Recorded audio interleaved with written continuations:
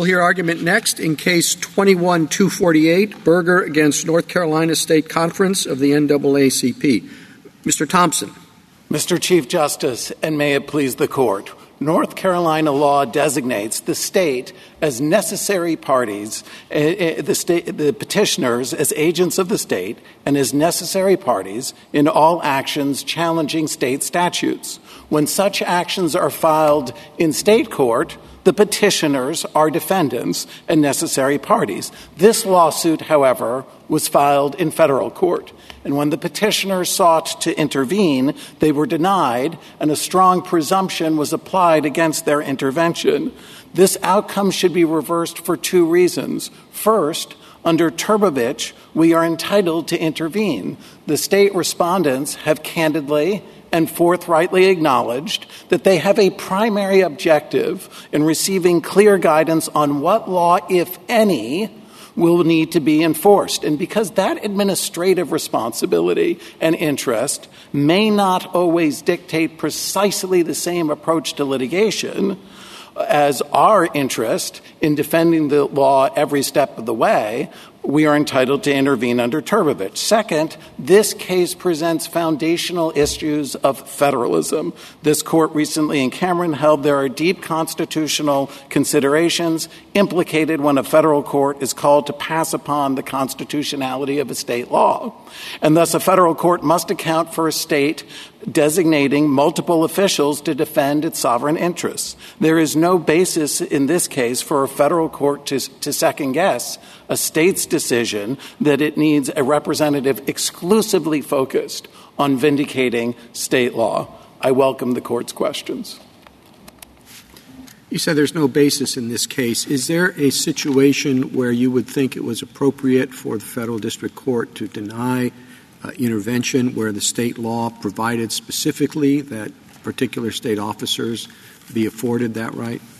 Well, Your Honor, we'd have to go through the multi-step factors of, number one, Donaldson. We'd need to make sure it's a significantly protectable interest that was identified. Number two, we'd need to look at Hollingsworth and make sure there was a correct assignment of that agent and creation of that agency relationship. And then under Turbovich, there would need to be an assessment as to whether there was someone else already in the case that had that identical interest and didn't have another interest that was competing at, tugging at the interest that they were advocating. Well, we often see in these cases sort of a political disagreement between the two purported representatives of the state. And is there a situation where that is the claim for the necessity for intervention? You see a situation where that would be second-guessed by the federal court? Well, I can see, Your Honor, where that could be relevant. Here, we don't need to point to Governor Cooper's involvement in the case to win the intervention motion, but we would point out that Governor Cooper has been an implacable foe of this law. And that's not to criticize him. Reasonable people can disagree about contentious issues of public policy, but he has said at JA 844 to the Fourth Circuit Court of Appeals in this very case, quote, "This unconstitutional law should never go into effect," close quote. And he has also claimed for himself the authority to fire each and every member of the Board of State Elections. So he would not be an adequate representative. Now, they say, my friends on the other side say, well, we have for-cause removal protection. We can't be fired by Governor Cooper. And we don't think they're right about that. But even if they were, that would just mean that there are unaccountable, unelected officials in charge of this paramount interest. Counsel, two things. One is, what do you do with Wallace v. Bone, a North Carolina Supreme Court case that says the state legislature cannot represent the state? And I thought that was the basis of the governor's claim that the law was that this representative law was unconstitutional. And two, I still don't understand what the conflict here is. The Attorney General has said, and it's not the governor, that the Attorney General is representing the State Board. Both the State Board and the governor and the Attorney General have taken the position that this law is constitutional, the same position you're taking, So where is the conflict? Other than litigation strategy issues, where is identify it for me. Okay, I'll take those in order, if I may. First, with respect to Wallace versus Bone, that plays upon my friend's separation of powers argument. There were only two judges on the Fourth Circuit Court of Appeals who addressed that, Judge Quattlebaum and Judge Richardson. And at Pet App 102, we can see them give it short shrift, and with good reason, because Wallace versus Bone was a case in which there was a clear executive power being tried to be kept by the legislature, issuing permits, denying permits. The other cases they cite to, the legislature is trying to spend money. And in Martin versus Thornburg, the North Carolina Supreme Court clearly said there is a distinction between defending a law and executing a law. In addition, their separation of powers argument proves too much, because if it were right, then even if the Attorney General weren't defending the law, we still wouldn't be allowed in. So that's what I would say about that. That's not what their point is. I think if the Attorney General wasn't defending the law, there'd be another case. That's what the court below said. It'd be a different case if the Attorney General refused to defend the law. Well, but the logic, Your Honor, of their position is that this is an inherent executive power. But the problem with your position is that if North Carolina's law said every member of the legislature has a right and must be made a party to defend the state or to defend the interests of the state, then a federal court would be bound by 50, 100 legislators coming in and participating in the litigation. Isn't that your point? No, Your Honor, that's not our point. Our point is that the first legislator to show up, if North Carolina law said any of the 170 members of the General Assembly can come in and be an adequate representative and focus exclusively on defending state law, then the first person to show up would be, in our view, would then, going back to the text of Rule 24, would be the adequate representative of that interest. But tell me of what interest. The interest is in upholding the law. Yeah. The finding here was that the Attorney General has the similar interest. It's taking the same position. So why is the Attorney General inadequate to represent the same interest the legislators have in protecting the constitutionality of the law? Well, Rule 24 focuses on parties, not on lawyers. So the Attorney General's role here is not critical. What's critical is that the parties are the members of the State Board of Elections, and they have announced at Joint Appendix, page 203, that they have a primary objective of receiving clear guidance on what law, if any, will need to be enforced. And that's an administrative responsibility. And the court asked me, where's there the conflict? And we can see the conflict quite clearly at JA 366 footnote 8. There, in the run-up to the March 2020 primary, there was a flagrant violation of the Purcell principle. The Middle District of North Carolina, to hear their rendition while voting was going on, changed the rules. And that's not right. There was a small window of time before voting started. But the bottom line is there was a flagrant violation of the Purcell principle with the rules being changed, and they have admitted that they did not seek a stay because of their administrative responsibilities, their concern about administrative convenience and ensuring that the election went smoothly. And so that's an instance in which these two interests— Didn't in the state court litigation, the same thing happened, and you're present there, and you didn't make a motion either, did you? For two reasons, Your Honor, a factual reason and a legal reason. Factually, we did not, because the preliminary injunction had been issued by the federal district court on December 31, 2019. The adverse state court ruling was a couple of months later in February of 2020. And so if we had run into state court and tried to seek a stay of that second injunction, it would have been totally futile and Pyrrhic a victory, because we were still enjoined by the Middle District of North Carolina. It was your trial strategy. No, it would have been Pyrrhic. There would have been no purpose to doing it because they had already decided to allow the preliminary injunction to stay in place. In addition, there's a legal difference, too, which is there's a dispute as to whether the Purcell principle applies to state court judges, and there's no dispute that it applies to federal court judges. Mr. Johnson, could I take you back to something that you said to Justice Sotomayor? She said, well, what if state law gave every legislator a right to intervene or status as a necessary party, what have you? And you said, no, that would go too far. It just has to be one. Is that correct? Yes, Your Honor. And why is that? I mean, suppose there was something in between. Suppose that there was a law passed in North Carolina that says, well, the Senate might flip parties every day, so we need both the head of the Senate and the head of the House. And then suppose there's somebody writing the statute and says, actually, we also need the relevant heads of the committees there. We need the head of the relevant House committee and the head of the relevant Senate committee. I mean, you get the idea. It's like, why is it just one? Why, if we're deferring to state understandings of their own interests, and the state says, actually, we need 5 people here, why would we not say, on your theory, well, then we have to have 5 people here? I think it's important to understand the role of state law and federal law in all of this. And here we're dealing with interests that are grounded in federal law.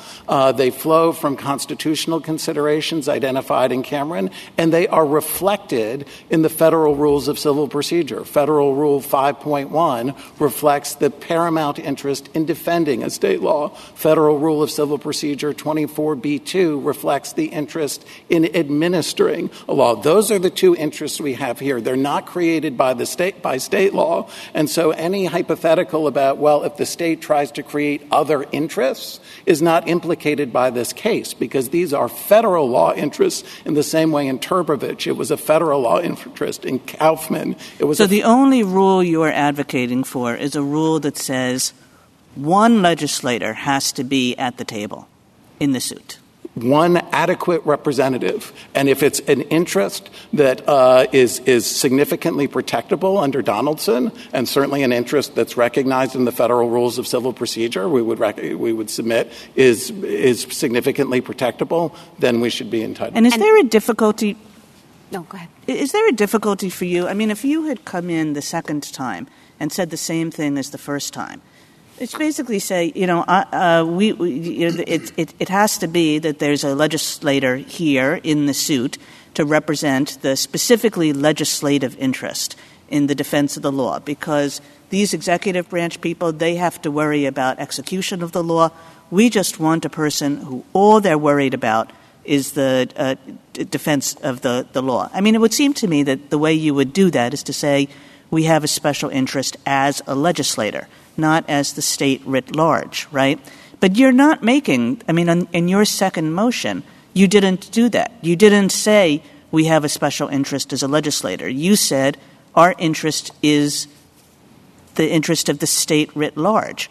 But how could that be? Doesn't the executive branch represent the state writ large? Not under North Carolina law, Your Honor. The way these statutes work, 120-32.6b, says that we are deemed to be the state to the same extent as 1-72.2. And that statute says that we are the legislature. And so we've been designated quite clearly as agents of the state, and we've been designated as... But not in replacement of the Attorney General. I mean, it would be different if you said, no, we're tired of the Attorney General. The legislators now represent the state. But you kept the Attorney General going. And in your first intervention motion, you said basically we have a separate interest. It's the interest of the legislature. And, that makes a fair amount of sense. It's like, okay, well, that's a different interest. But now you're not saying that. You're claiming the same interest that the Attorney General has under North Carolina law. Well, under Well, no, it's not the same interest. They have an administrative interest that they've made clear at Joint Appendix 203 is their primary objective. We have a separate interest, and as I've explained, they tug at one another, and we've seen that in this very litigation. In addition, Bethune-Hill came down between our first and our second motion to intervene, and that said that a state must be able to designate its own agents, and that's what 120-32.6b does. Can I ask you about Justice Kagan's questions about how many legislators would have to be present? I just want to be sure I understand where in Rule 24 you're grounding this language. So I take your point that you have a different interest than the Board of Elections because they're interested in executing the election, you're interested in defending the constitutionality of the law, there's a tug. Would it be fair to say that your position is that when the interests are different, as they're here, maybe the Turbevich case casts some light on this question, that it would be rare to find that the existing party is an adequate representative because someone with different and interests that are in tension can never adequately represent the intervener's interest? Well, the test is under Turbevich, are those interests such that they may not always dictate precisely the same approach to litigation? In other words, Turbevich teaches that it's a minimal burden, and here we've amply satisfied that. I understand that, but I guess what I'm saying is if I'm granting you, I'm saying assuming that you're right, that these interests are not perfectly aligned between the Board of Elections and you, that it would be very rare to find that your interests could be adequately represented. It's not even really much of a question. Because when the interests are different, the question of adequate representation is just how could you represent that interest in the rule of 24A if the interest is a little bit different, potentially in tension with? Yes, Your Honor, that's exactly right. That's the teaching of Turbevich, because nobody was suggesting in Turbevich that the Secretary of Labor was not doing a good job or that he had his interest wasn't at least partly aligned. He was the petitioner's lawyer, and he had the exclusive responsibility, the Secretary of Labor did, for challenging the election. Okay, so then let me take you to Justice Kagan's question about the succession of legislators that might come in and try to intervene, and maybe state law might even give them that right. Then would your position be that, well, all of those interests are the same. All of those interests are aligned. But when you have would-be interveners who have interests perfectly aligned, they all have the interest that you have here, say, in defending the constitutionality of the law, that then there is adequate representation? If the interests are entirely aligned, we can't invoke Turbevich as a basis to intervene. Right. We could point to the fact that, in fact, the representation has not been adequate, and we can point to the fact that we have a different perspective. We're a separate co-equal branch of the government. So, but in Justice Kagan's hypothetical, it was all legislators, they all from the same branch of the government. Yes. And I'm just trying to ground your answer to Justice Kagan when you said, well, number 1 can get in and numbers 2 through 10 cannot. Yes. I'm asking you, would that be because adequate representation would be satisfied, assuming that there weren't these other factors like they're doing a bad job? Or yes, Your Honor. That's right. So the first step under the analysis under Donaldson is to identify the interest. Then the second step is to identify whether the entity has been assigned as an agent of the state. And then the third step is if there are different interests, but only if they're different interests do you get to the Turbevich type of analysis. If the interests are identical, then there's an adequacy of representation on that metric. But are we to defer to the state's understanding of what the interest is? I mean, suppose the state says, we think that members of the Senate have a different interest than members of the House because they might be led by different parties. Or suppose that they said, well, members of a particular committee have a different interest than other members. I mean, there are a variety of things that states could do to define their own interests that are not just there's a legislative interest.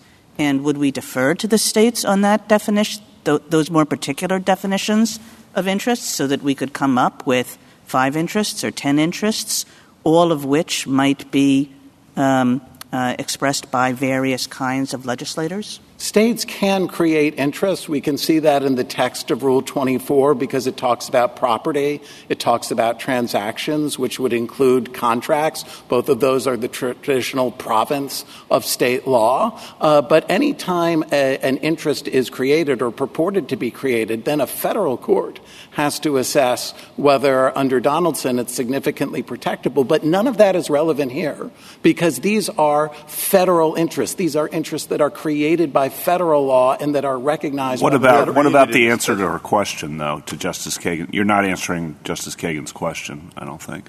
What about the committee's hypothetical?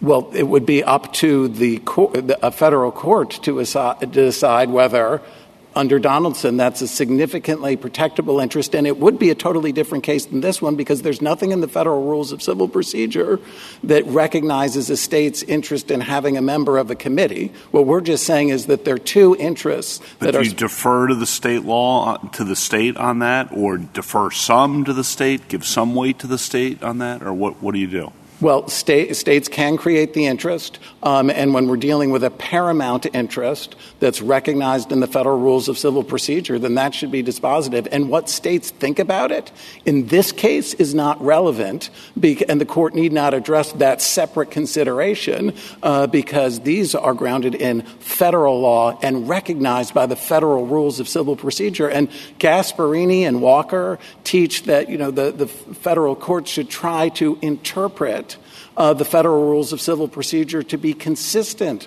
with... The rules of federal procedure. Note where it is. It's under the B, permissive intervention. Not what we're talking about, which is intervention of right. All right, focusing on that for a second. What is it you want this court to hold? We are talking about a particular phrase, unless existing parties adequately represent that interest. And, as you know, most of the federal courts have interpreted that as starting with a presumption that if somebody's there with the same objective, it is adequate. Now, that can be defeated. Now, that's what happened here, and you lost on that. Very well. Do you want us to say, when we interpret court, when you interpret those words, unless existing parties adequately represent, do you want us to say, the presumption, weak though it is, of every circuit doesn't apply? Or do you want us to say it doesn't apply just to the states? Or do you want us to say, no, you see, every private party often has problems and like to have a lot of people in the case too. And so how do we say just the states? Or do you want us to say the rules are the same, but they didn't apply that presumption thing correctly in this case because we have a bigger interest in intervening than they thought? I mention all those difficulties because I have yet another one. And the last one is, since what you talked about is in B, permissive intervention, why isn't this a case for permissive intervention? Suppose we copied your words. How important it is to get the legislature in here. How desperately the state wants it. Just copy your words and say, that isn't enough to change the interpretation of A, intervention of right, but we think the court could reconsider B, permissive intervention, noticing what is there in B2 and da-da-da. We quote you again. Now, I've given you a whole lot of problems that I see in this case if we take your path. And I also have suggested another class, but it's only a suggestion, and I'm interested in your reaction. Thank you, Your Honor. The interest that we are trying to vindicate is not referenced in 24B2. The interest that we are trying to vindicate is the paramount interest identified in Cameron in vindicating state law. And that is recognized in 5.1 of the Federal Rules of Civil Procedure that says that notice has to be given to a state whenever. So this isn't an interest that's under permissive intervention. The court also referenced the fact that we have the same ultimate objective, but that can't be enough every time time an intervener comes in under Rule 24, you have to pick one side of the V or the other. And there's nothing in the text to suggest that a presumption should apply in that instance. In Turbovich, there was no presumption. Your point is treat states differently.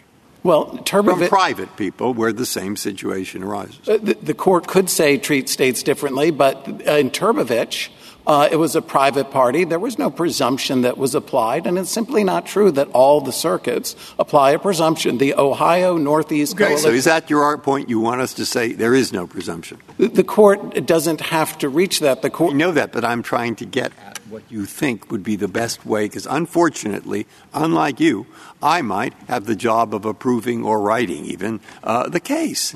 So I'm trying to make my job easier. So I want to know the narrowest grounds to rule in our favor would be to say that this is a paramount interest of a state, and it's entitled under basic principles of federalism to have that federal interest vindicated by a representative who is exclusively focused on that. And they are not required, just because they've been sued under Ex parte Young, to forego having what they have in state court, which is a champion focused exclusively on winning the suit. Justice Breyer, anything further? You don't see much in the idea of permissive intervention. No, Your Honor.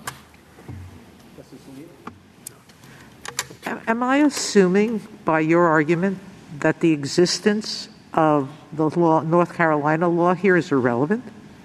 You're basically saying whether there's a law or not, we have to mandatorily let every legislative member come in.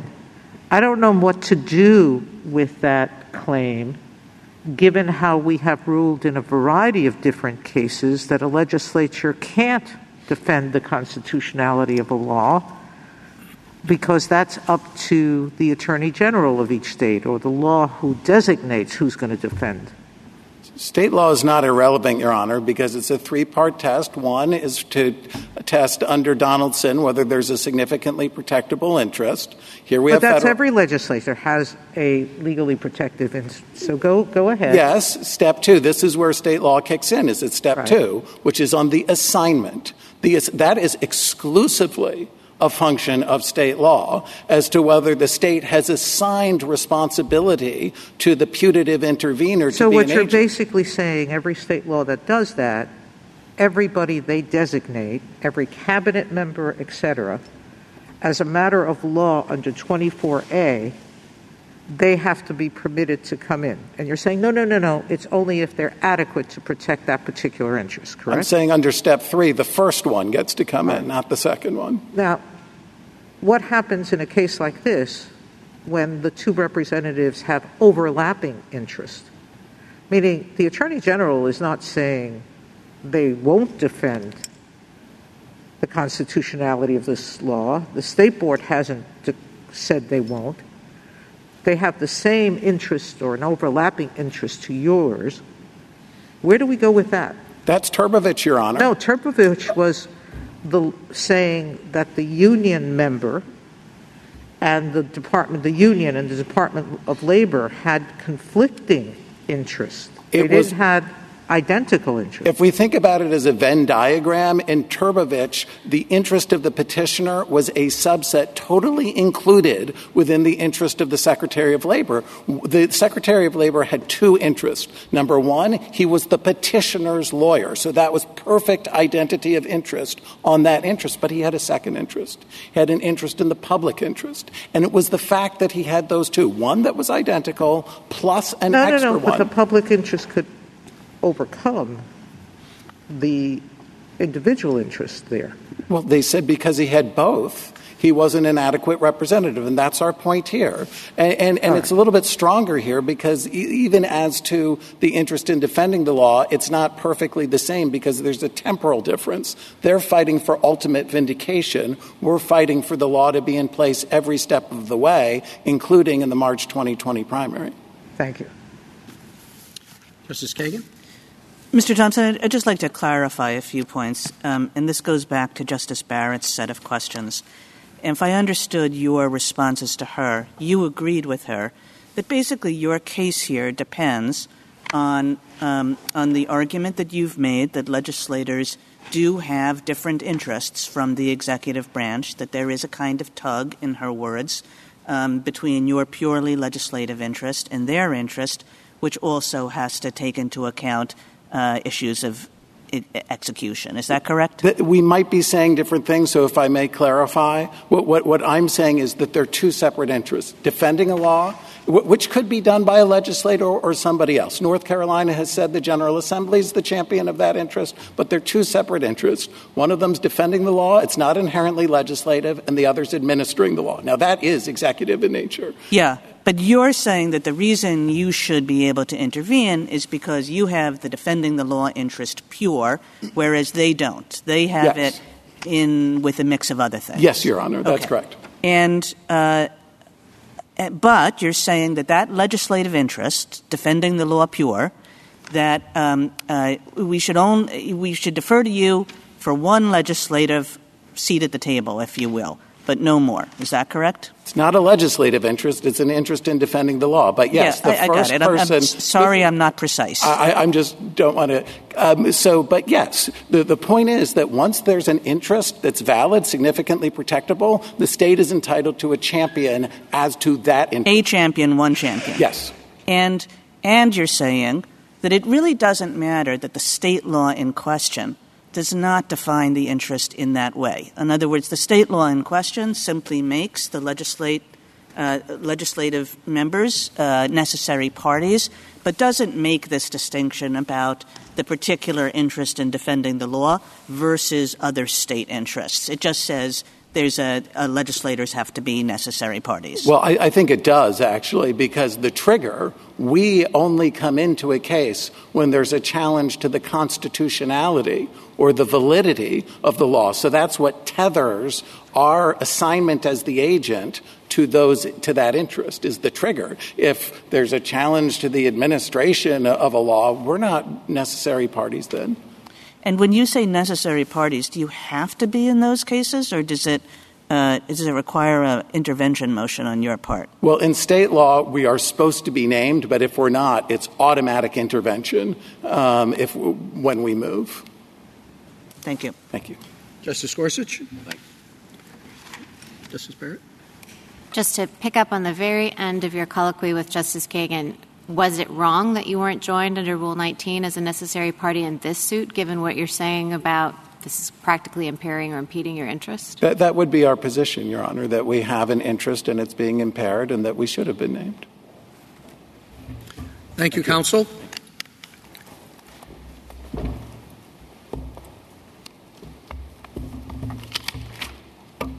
Ms. Theodore? Thank you, Mr. Chief Justice, and may it please the Court. From Rule 24's inception through today, a single principle has guided interpretation of the adequacy prong.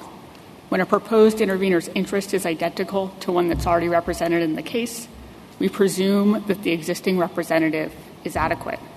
And that common sense presumption holds particular force when the existing representative is a state official charged ethically and legally with defending state interests. The presumption is further supported by the strong federal interest in requiring states to speak with a single voice at a time in federal litigation. From the vantage point of federal law, there's one state. The state as a unified entity is what matters for federalism purposes, and it's the state that has the sovereign interest in defending state law. Where one state representative decides to no longer represent that interest, like in the Cameron situation, then a properly appointed state representative can come in to vindicate the interest that's no longer being represented. That's the same way federal law requires the United States to notify Congress to enable intervention when it stops defending a statute. But where an authorized state representative is actively defending the law, Rule 24's goals of ensuring coherent presentation and simplified litigation should prevail. And this case is the poster child for why federal law puts a thumb on the scale against intervention when a state agent is already there defending. Unlike in Cameron, there's just no need for intervention here. Petitioners explicitly seek to assert the state's sovereign interest in enforceability and defense of state law, the exact interest the Attorney General is charged by statute with representing and is telling this court he is representing. And he's not only representing that interest, but unfortunately for my clients, he's winning. And then on the other side of the ledger, allowing the state to speak with multiple voices at once would complicate litigation and draw federal courts into state law disputes, such as the substantial ones here about what state statutes and the state constitution means. So there's substantial cost without corresponding benefit to accepting what petitioners propose. I welcome the court's questions. Counsel, you said right at the outset that there's a federal interest that the people on each side of the case speak with a single voice. Right? Where did that come from? I mean, just about every case we hear, we have two parties representing one side of the case, often with slightly different interests. In significant litigation in the federal courts, you have the same thing. If the sovereign state that is a party in the case has a law that says these people have to represent us, I don't know of any federal interest that outweighs that. I think the federal interest is in having the state tell a federal court what its position really is. So petitioner's whole argument here is that, enforcing state law A, enforcing the voter ID law or defending the voter ID law might conflict with an interest in election administration. We don't think that's a different interest. But if you think it is, and if you think there are different state perspectives here, there's a really strong federal interest in not allowing the state to say, we want our agents to duke it out in federal court. So, put differently, the possibility that different state agents defending state law might have different perspectives and balance state interests differently it's a vice, not a virtue of their proposal, because it requires federal courts to referee instead of just telling the state, look, pick someone to tell us how the state law balance comes out. You can get rid of the attorney general if you want to, and all cases or all election cases are, our case, but you should pick. And that's not a problem in other cases where this court has had, two state representatives like Brnovich where, they disagree about a question ultimately of whether the state statute violates federal law. That's a question that's in the federal court's wheelhouse. But here, how to balance a state interest if it conflicts is something that the state should really just be coming into federal court and telling the federal court what the position is. That's a pretty difficult eyebrow-raising thing for a federal court to do when you have a political controversy with two different entities, each one having a right to intervene under state law as far as the state's concerned. And you're saying the federal court, before you even get into this dispute, which obviously under those scenarios is intensely political, you pick, I don't want to say you pick the winner, but you pick who is the real representative of the state. I don't see federal courts doing that as a general matter, or if we do ask them to do that, that's putting them in an intensely political position. When they are used to, in lots and lots of cases, having people, more than one interest represented on one side of the V. Well, we're not telling the federal court to pick. We're saying when there's, a duly authorized representative who's already there, who's already actively defending the state, we'll stick with that person unless there's a really good reason to think that they're not doing the job. And again, the state can always kick them out. But this is consistent with federal statutory law on intervention. So Section 2403B says, we'll allow intervention of the state if there's not already someone in there defending state law. Well, but the federal side is very different. We have a unitary executive. The one person should speak for the United States. States don't have to have that same perspective. Well, Section 2403B is specifically about intervention by states. And what it says is a state can intervene as of right if there's not already a state agency or state officer who's a defendant. So I think federal law really strongly supports our view that there should be a presumption of adequacy when you already have one state officer in there as a defendant defending state law.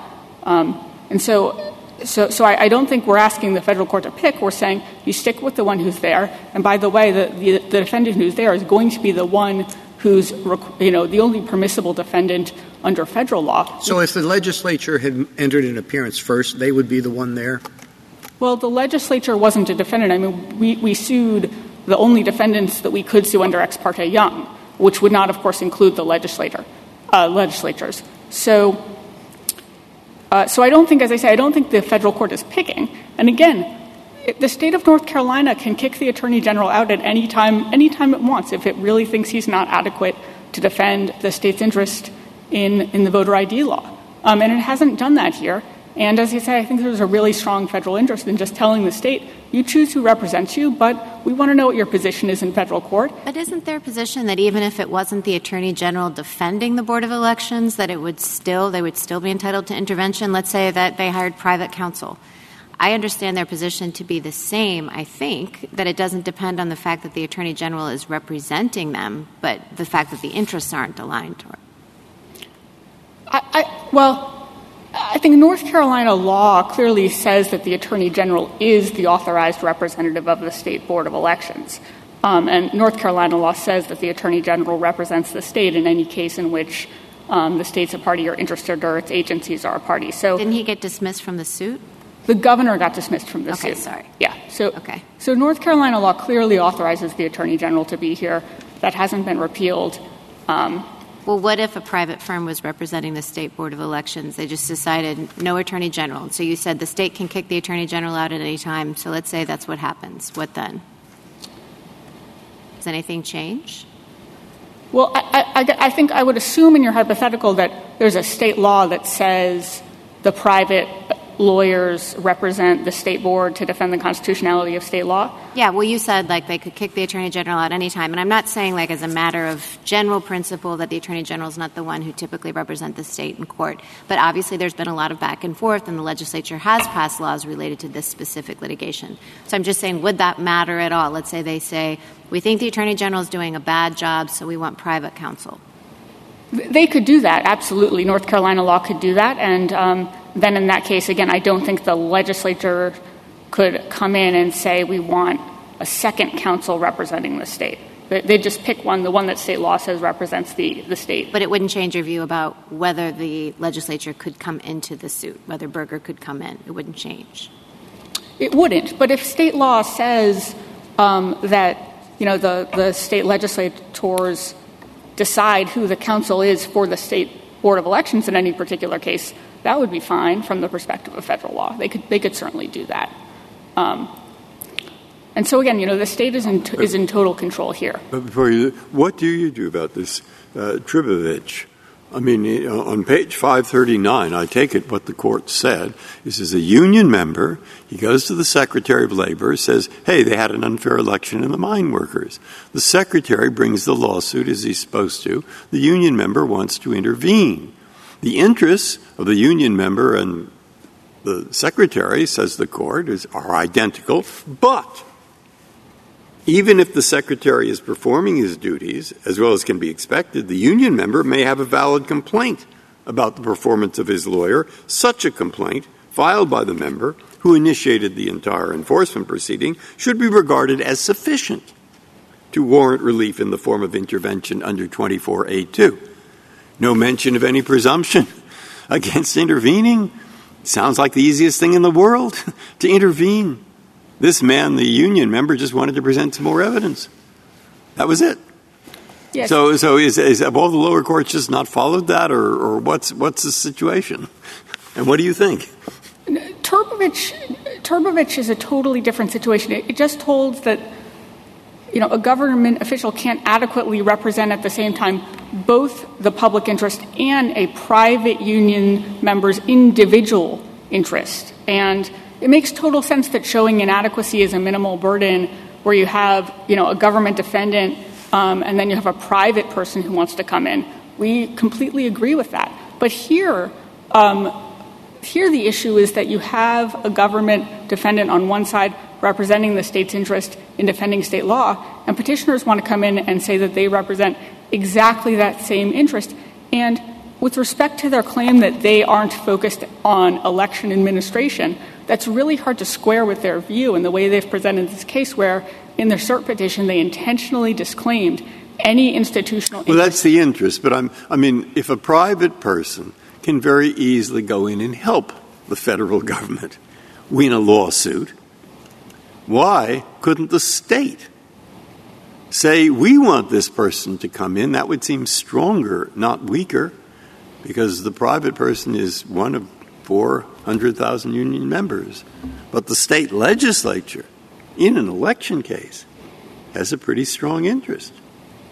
Well, the state legislature, the petitioners here have said in their cert petition they don't represent the legislature, they only represent the state, which I think makes it really difficult for them to say they have a different perspective and they don't care about election administration when they've said we want to come in on behalf of the state as a whole. So, Ms. Thier, I take that point, but I mean, I guess I think that there's a kind of formalness about it. I mean, they are saying that they have a different interest because they have this interest pure in defending the law, unleavened by any other consideration.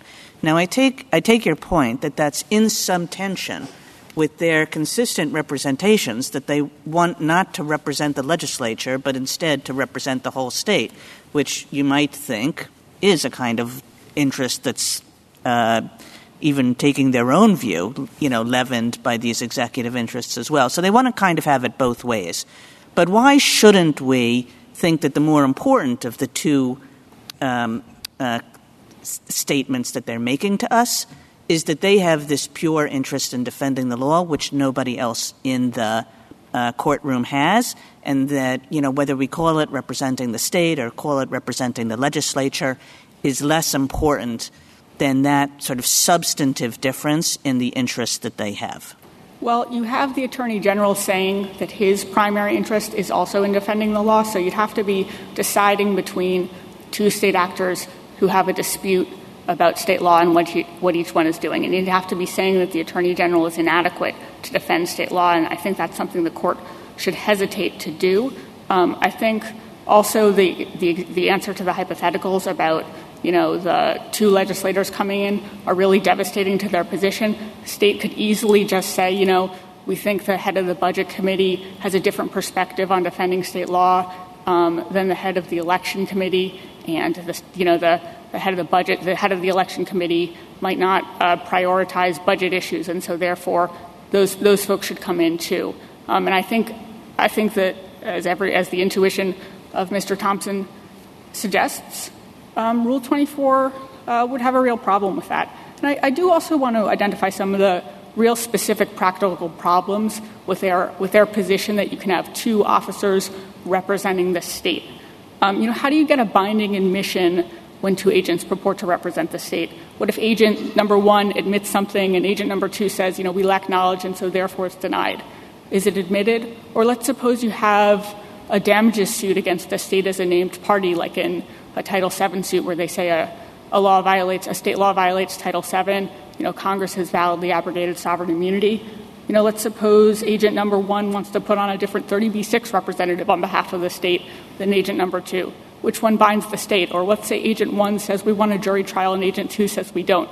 There are real significant problems with their position here. What happens if intervention is denied on the ground that the Attorney General will provide adequate representation, and then the trial goes forward?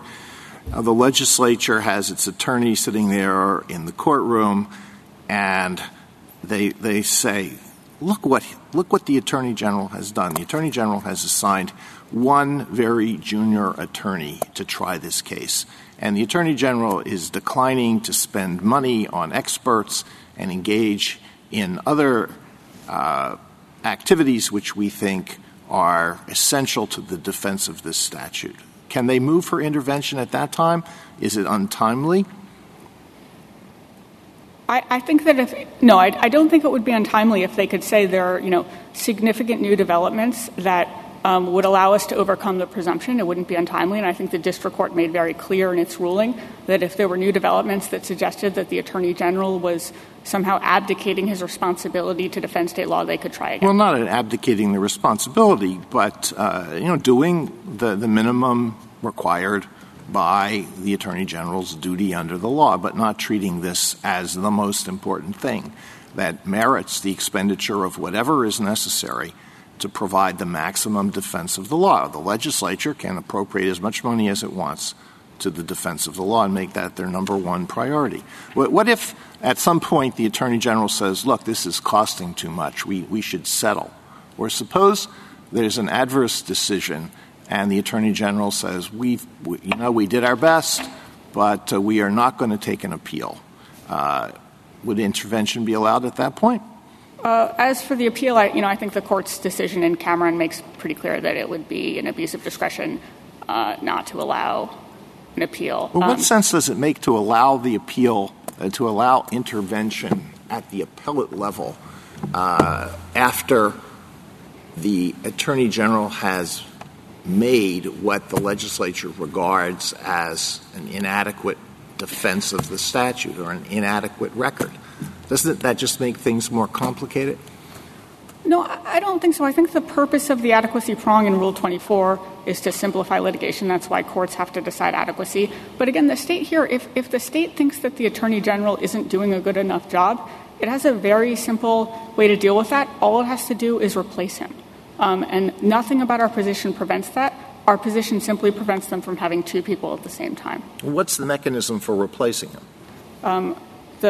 I think petitioners would probably say that state law already allows them to do it and they just haven't done it. But, state law could simply say that if at the discretion of the General Assembly's leaders, they can replace the Attorney General with private counsel on behalf of the board. And, there might be a state law problem with that, but there wouldn't be a federal law problem with that. And I think that's the answer to any concern about. Will they have that power under state law now? I think there's a real dispute about whether they do, and they haven't invoked it in this court. But the position is that they have that power and they wouldn't even need the governor's signature on a new piece of legislation? I think that might be their position, but certainly as far as federal law is concerned, a state could give them that power. There's an air of unreality about the arguments here. So you say that the Attorney General representing the Board of Elections is going to provide perfectly adequate representation. The legislature obviously doesn't think that. But you say, well, you're wrong. You're wrong. The Attorney General is going to provide perfectly adequate representation in defending the law. They don't understand what's in their own best interests, right? Well, the petitioners don't think that, but the state does think that. That's why the state has a law that designates the Attorney General as the person who defends state law. And I think it's important to distinguish between what petitioners say and what the state says. And state law clearly authorizes the Attorney General to defend state interests. Thank you. Litigation. Thank you. Thank you, Ms. Theodore. I just have a couple really quick questions. It's maybe along the same lines as Justice Alito's, but it does seem a little unfair to me that you're asking us to pick your opponents. I'd rather, in court, I'd rather have only one person arguing against me rather than two. But I think that's a little bit of a conflict there. I mean, what are you afraid of? I mean, I'm sure you could handle two of them as easily as one. Well, I'll say again that we haven't picked our opponents. We sued the people who federal law, Ex parte Young, and Article 3 allowed us to sue. So we didn't make a decision there. But, I think what Rule 24 is about is simplifying litigation, and it says we don't add another defendant, we don't add another plaintiff unless there's a really good reason. And here there isn't one. You keep saying we. I mean, the point is that it's a court interest, and the question is whether the court should be letting the state have the two representatives that under state law they say they should have. And I mean, I don't mean this the way it might sound, but I don't know why we're terribly interested in what your views are on that in the first place, because you're the one who's going to benefit if we throw one of your opponents out. Well, I think Rule 24 is there to protect plaintiffs and defendants. It's there to simplify litigation. It's there to reduce cost and burden, and that's an interest that protects the litigants, including us. I think we have an interest, and I think the court probably should have an interest in sort of not announcing rules that make it easier for governments to just say we're going to make it harder for people to challenge the government. So I think we do, as plaintiffs, have an interest. Thank you. Justice Breyer, anything? Well, I'll go back to this once more, because I did notice the footnote, which fortunately or unfortunately count. And the footnote says the requirement of the rule, they're talking about the same phrase, is satisfied if the applicant shows that representation of his interest, quote, may be, end quote, inadequate, and the burden of making that showing should be treated as minimal. Now, that says maybe there is a presumption. Moore says there's a presumption. Not Moore himself, but the treatise. And, but minimal is the key word. So what do you say? I mean, I think we have to follow that, don't we? So all of the federal courts of appeals have understood that Turbovich rule to apply only in cases where there wasn't the same interest, where there was a different interest, like in Turbovich, where the Secretary of Labor was charged with both being a private person's lawyer and representing the government's lawyer. So that's how we understand it. We agree with Turbovich. Okay. Justice Alito, anything further? Turbovich was a situation in which the private individual doesn't have a right to pick his lawyer, correct? That's right. And so what Turbovich was dealing with, which was an innate conflict, which is the union member who can't pick his lawyer is saddled with a lawyer whose interest can be combined but has a separate primary interest of the public interest, correct? Yeah, and I think that's not the case here. The case here is there's overlapping interests, but the question the district court was looking at was whether the representation was adequate. Yeah. The other side, Justice Alito asked a question of how does the legislature protect itself in the event that the Attorney General is not vigorously defending the law by giving it good counsel or expert witnesses. Isn't that what the district court looked at, which was how vigorously was the state defending this law? And didn't it say that everything the legislature wanted to do, the state had done, but in a different way? Yes. They proposed experts, but the legislature gave an expert that gave exactly the same information, correct? I think the district court looked at all of these things and its determination is entitled to defend. And it said if the state stopped doing it, they could come back and ask to intervene, correct? Absolutely right. Thank you. Justice Kagan, anything further? Justice Gorsuch? Justice Barrett? Thank you, counsel. Thank you.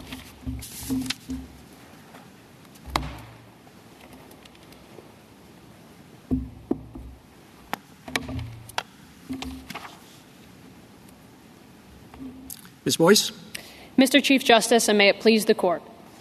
Petitioners cannot plausibly argue that the State Board and the Attorney General are not adequately defending the voter ID law. Petitioners have identified no daylight between their legal position and ours.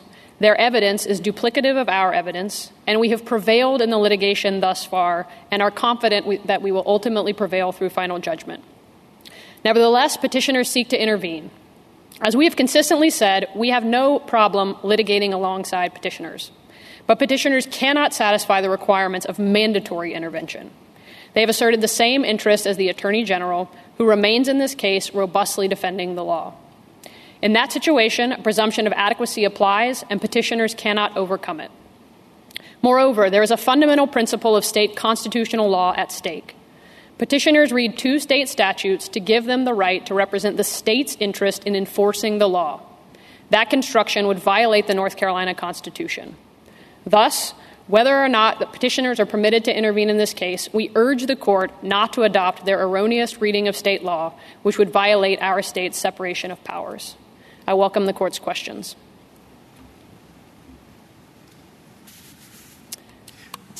Doesn't that state constitutional law issue that you just raised show that your perspective on this is different from the legislature's? I don't believe so, Your Honor. Our state constitutional law issue arises out of Wallace versus Bone, as Justice Sotomayor spoke of, and gets to the issue of whether or not the legislature, the petitioners, can represent the state, not to whether they might have a distinct legislative interest as they've claimed here. And just as Justice Sotomayor said, Wallace v. Bone, much like the Buckley versus Vallejo federal analog, says that a legislature cannot represent a government's interest in enforcement of law, or to say the flip side of that, in defending the law. So to the extent that petitioners claim to represent our state and to have the authority to represent the state's interest in litigation, Wallace v. Bone says that is a crystal clear violation of our state's constitution. So if the petitioners were here saying, we have a distinct interest in defending the law pure, let's say, which is a little bit different from what you do in the executive branch, that's their theory. And so we have a distinctively legislative interest, and we're asking for intervention. Would you be all right with that? Like, as long as they said, we're not representing the state's interest, we're representing a specifically legislative interest, which is not represented by the Attorney General, would you be like, come on in under intervention of right? I'm not. I think it would depend on the particular case, Your Honor. We do not have an issue with them asserting a legislative interest insofar as the question is, does that pose a constitutional problem? We agree that they are entitled to assert a legislative interest. And would you also agree that under the intervention rule, that would be perfectly permissible? They're representing a different interest. They're asserting a different interest. You can't adequately represent an interest that's not your own. So as long as they were saying, we're here as the legislature, representing a distinctively legislative interest, all your objections would fall away. Is that correct? I think that's partially correct. So because defining an interest can be inherently malleable, and as we've seen from petitioners' briefs, you can frame what I would say is the same interest in many different ways, the federal courts use different litmus tests to assess whether or not the interests sufficiently overlap that they're effectively the same. And that's where these inquiries like, do the parties have the same ultimate objective? Are there any claims that the movement would wish to assert that the existing party has declined to assert? Things like that are the tests that the federal courts use to suss out whether or not the interests sufficiently overlap. And what's the result under that test? If they were saying specifically legislative interest, unadulterated, separate from any executive interests that you have. In this particular case, I'm still not sure that they've shown enough to prove that we haven't adequately represented their interest because, as I said in my opening remarks, they haven't actually identified any daylight between their position and ours, or any claims that they wish to assert, or any evidence that they wish we were putting on that we haven't put on.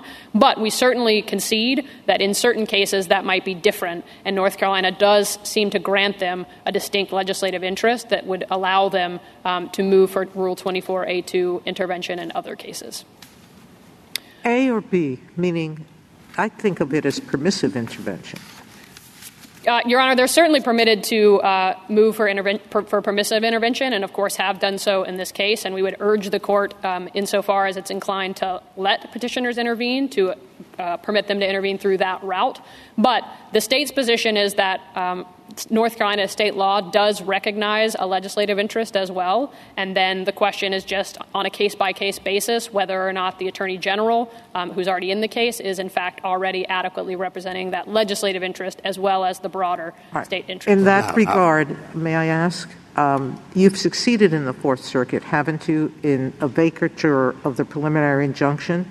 Yes, Your Honor. On the ground that you were likely to succeed on the merits that SB 824 was constitutional?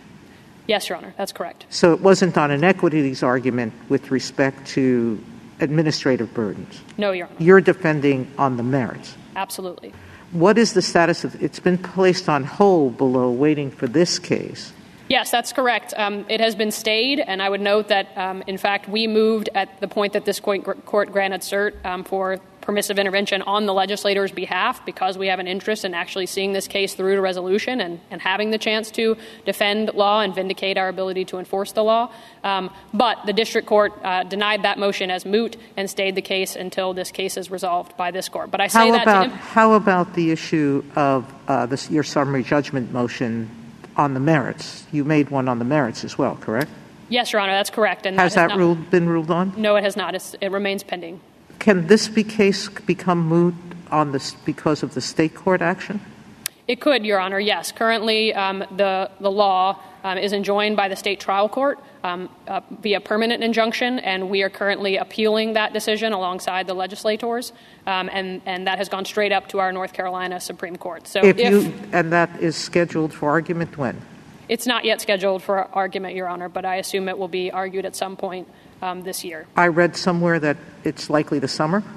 I believe that's correct, Your Honor, but I don't believe that there's a firm date quite yet. So if you lose there, then this case becomes moot, correct? That's correct, Your Honor. That's a point that we made in our brief in opposition. Because of the parallel nature of this litigation, it is possible that this case would become mooted. And I would also note that the parallel litigation is part of what drove our decision not to move to stay the preliminary injunction that petitioners have raised so frequently. The problem there, of course, was that the district court enjoined the law at the end of January 2019, and we had made clear that at the start of January 2020, we would need to move immediately to mail ballots for the primaries in 2020. And we knew that there was this parallel state court litigation that might lead to an injunction, once again causing us to change course. And so we acknowledged and conceded candidly in our briefs that because of our obligations to enforce all of the state's elections laws, that we recognize it might put us in an impossible situation were we to move to stay the federal court case and then immediately find that the state court had enjoined the law, which, of course, is precisely what did end up happening in February 2020. So I just wanted to clarify the record on that point regarding the motion. Suppose that I thought, hypothetically, one, intervention, which we're getting into under 24, is vast as a subject. Right. Two, and I don't know that much about it. I don't want to deny that I know some things. But, I mean, maybe I've gone too far in this argument. But regardless, I'm not an expert, okay? Two, suppose I think it's terribly important in an election case that the legislature have a right to be there in the court or be there in some form. There'll be amicus briefs, permissive intervention. But I'm worried about saying under general. But then there's this other parallel thing. And the election's coming along. Okay? So what do I do? Well, our position would be... Aside from saying, well, we win, but I mean... Go ahead. Yes. I mean, our position is that as they have brought this case to the court, asking only for mandatory intervention on behalf of the state, which we think gives rise to a significant constitutional problem, the only proper outcome for this court is to deny mandatory intervention. Again, we are not opposed to the idea... Second choice. ...that if they were to ask for permissive intervention, that would be an acceptable choice. And I think for many reasons, which I can list quickly, that would be preferable to intervention as of right. The first would be that it avoids these complicated questions of state law about who gets to represent the state, whether, in fact, North Carolina has deemed the Attorney General inadequate, which we vigorously disagree with. The second reason would be because Rule 24A1 already recognizes an automatic right for parties who are granted a mandatory intervention under federal law. It has no parallel congruent provision for state law, and one would think that if Congress or the advisory committee had intended to grant states the ability to automatically admit interveners, that they would have included it there. And then finally, when the rules were revised in 1944 to add the provisions in 24B, the permissive intervention section, that allow certain state officials a thumb on the scale for permissive intervention, the committee specifically considered moving state officials into 24A2 and allowing them the right to intervene automatically and declined to do so. For all of those reasons, if the court is concerned about legislators' ability to protect their legislative interest, this distinct, narrow legislative interest, the proper course would be to grant them permissive intervention, not mandatory intervention as of right. I do quickly, in whatever time I have left, want to push back aggressively against the notion that North Carolina would be free to simply abolish the Attorney General. It may be true that that would be permissible under federal law. It would clearly not be permissible under North Carolina state law. The Attorney General is a constitutional officer who is identified as the chief legal officer of the state of North Carolina. And, of course, statutory law reinforces his obligations. But the state of North Carolina could not simply delegate his responsibilities to someone else. I'm sure your bosses will be happy to hear that that's what that was your position. I believe I would have been remiss if I did not mention that. I do want to briefly touch on Cameron as well, since that was one of the many intervention cases that this court has heard this term, and note that Cameron is wholly consistent with our position. In Cameron, what the court was concerned about was whether a state might find itself without a fair defense and with no one there to defend its laws. We, of course, acknowledge the significance of that interest to the states. But here we have an attorney general who has committed to robustly defending this law, who has prevailed in overturning a preliminary injunction on appeal. So there is no situation where the state is going to be left without someone to defend it. Cameron says, of course, that a state is free to designate its own agents, and we accept that proposition. But that does not mean, A, that a state can force federal courts to hear from numerous actors, all of whom purport to speak on behalf of the state, or that a state can designate agents in a way that flouts its state constitution. And we think that both of those counsel against mandatory intervention here. Justice Breyer, anything further? Justice Sotomayor? Ms. Kagan? No? Thank you, counsel. Thank you. Rebuttal, Mr. Mr. Thompson. Yes, Mr. Chief Justice. Just a few quick points. They claim they're not trying to pick their opponent, but they are, because they filed in federal court, not in state court. If they had filed in state court, we would be there as defendants, number one. Number two, they invoke the prospect of intramural fights, but there are frequently instances, it happens all the time in 1983 litigation, that a plaintiff will name a variety, a multiplicity of state defendants, and they haven't been able to point to a single example of when the multiplicity of state defendants in a 1983 suit somehow has created problems in terms of administration of justice. And that's because of the presumption of good faith. And they acknowledge at page 55 of their brief, candidly and forthrightly, that they have no doubt that if we come into this case, we will work cooperatively with them, as we have done on many occasions before. They invoke the role of the Attorney General, but Rule 24 talks about parties, not lawyers. And the party here is the State Board of Election, which has the responsibility for administering the election. They say that they've prevailed in the Fourth Circuit. The March 2020 primary was held without this law in effect, and the reason it wasn't in effect is because they prioritized their administrative responsibilities over the merits and the Purcell violation. And then finally, there was a discussion about, well, maybe this case will be rendered moot by the state court. There's been the briefing hasn't been completed. There's no argument. We don't know how the North Carolina Supreme Court will rule, and it could be capable of repetition yet evading review, even if that proceeding ultimately one day did moot things out. Thank you. Thank you, counsel. The case is submitted.